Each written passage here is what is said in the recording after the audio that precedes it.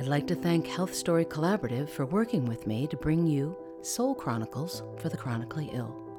This monthly audio series offers a soulful perspective on how to navigate the unique challenges of living with ongoing health conditions. My name is Shaler McClure-Wright, and I'm a writer-artist living with chronic inflammatory response syndrome.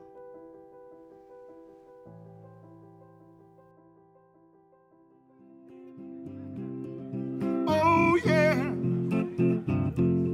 oh yeah, your love thing.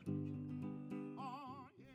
That's the voice of Roger Ridley, a street musician whose soulful voice inspired the collaborative musical movement Playing for Change. Roger's warming up to breathe life into the timeless lyrics of American singer-songwriter Sam Cooke. If you ever change your mind about leaving me behind. This music fills us with an undeniable experience of longing, reminding us of things we've lost and long for, and suggesting that what we've lost may well be lost without us, too. What if the things we've left behind, the things we've had to give up because of our illness, what if they could reach out to us and tell us how it feels? Oh, bring it to me. Bring your sweet love. Bring it on home to me, yeah. You see, when we give up something, like running or dancing or hiking up a mountain, because we no longer have the stamina or it causes us too much pain, we're also giving up the feelings and memories that go with that activity. You could even say, when something expresses our soul, then giving it up relinquishes a piece of our soul. And bits of soul, when split from the whole, will naturally seek to reconnect. But it's up to us to answer their call. This is the time of year when people try to improve their health by giving things up, like alcohol, sugar, caffeine. But in our dedication to become less, we ignore the equal and opposite idea that in order to be healthy, we also need to become more. Like Roger Ridley and Sam Cooke, we need to reclaim some of what has been lost to us, even though, through the very act of reclaiming, those very things will be changed. Let me give you an example. I trained as an actor for many years and was proud of my ability to memorize. Bringing words to life in scripts, stories, and poetry was joyful for me. But my illness has cognitive implications, and over time I've lost that ability to a great degree.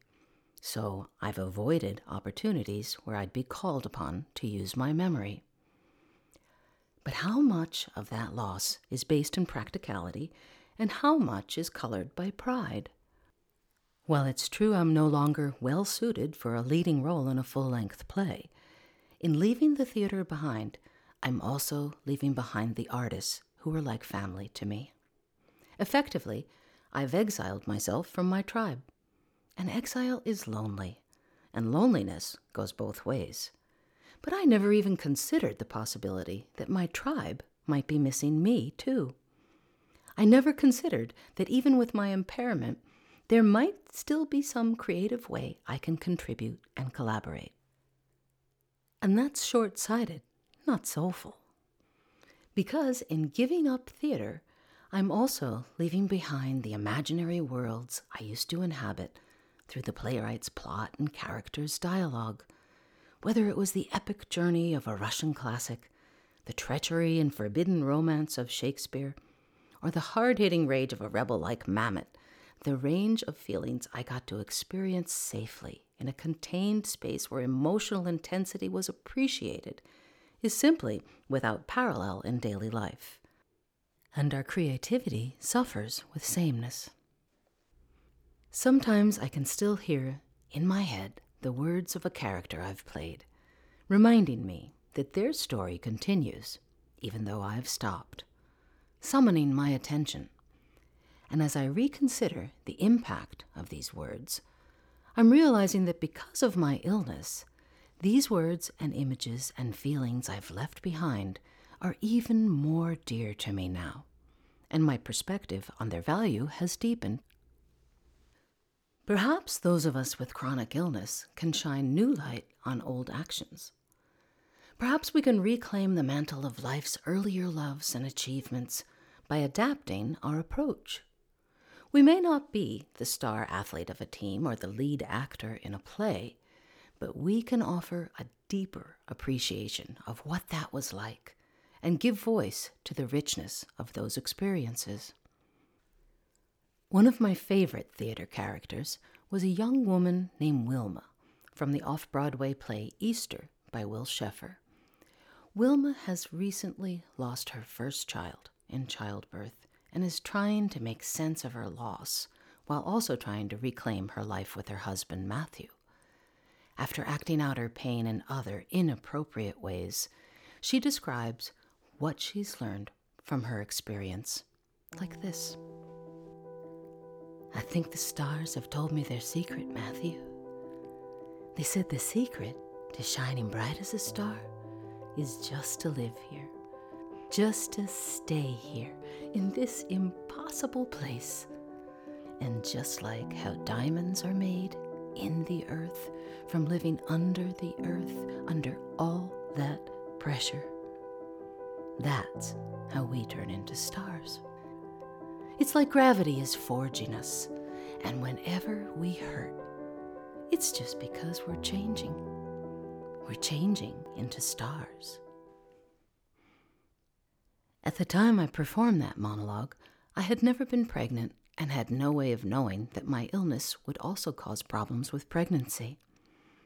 But now that I've been through so much to have a child of my own, I can more fully appreciate the way Wilma transformed her pain into light, and that light into a beacon of beauty. And because I'm now a member of more than one tribe, I can also share her words with a new audience, with people like you, who also understand what it is to have felt buried by our pain. The words have a deeper meaning in our world, and I believe Wilma and her playwright would be honored to become part of our world too. So now, whenever I have a rough day, I try to remember the things that gave me joy, the things that I abandoned too completely.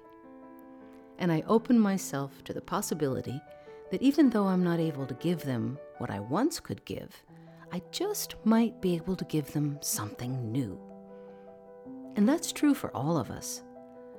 But unless we open ourselves to the possibility of reclaiming the favorite things we've lost, we'll never know for sure. So keep your ears open and listen for the melody of longing. It may just be your own past calling you back home.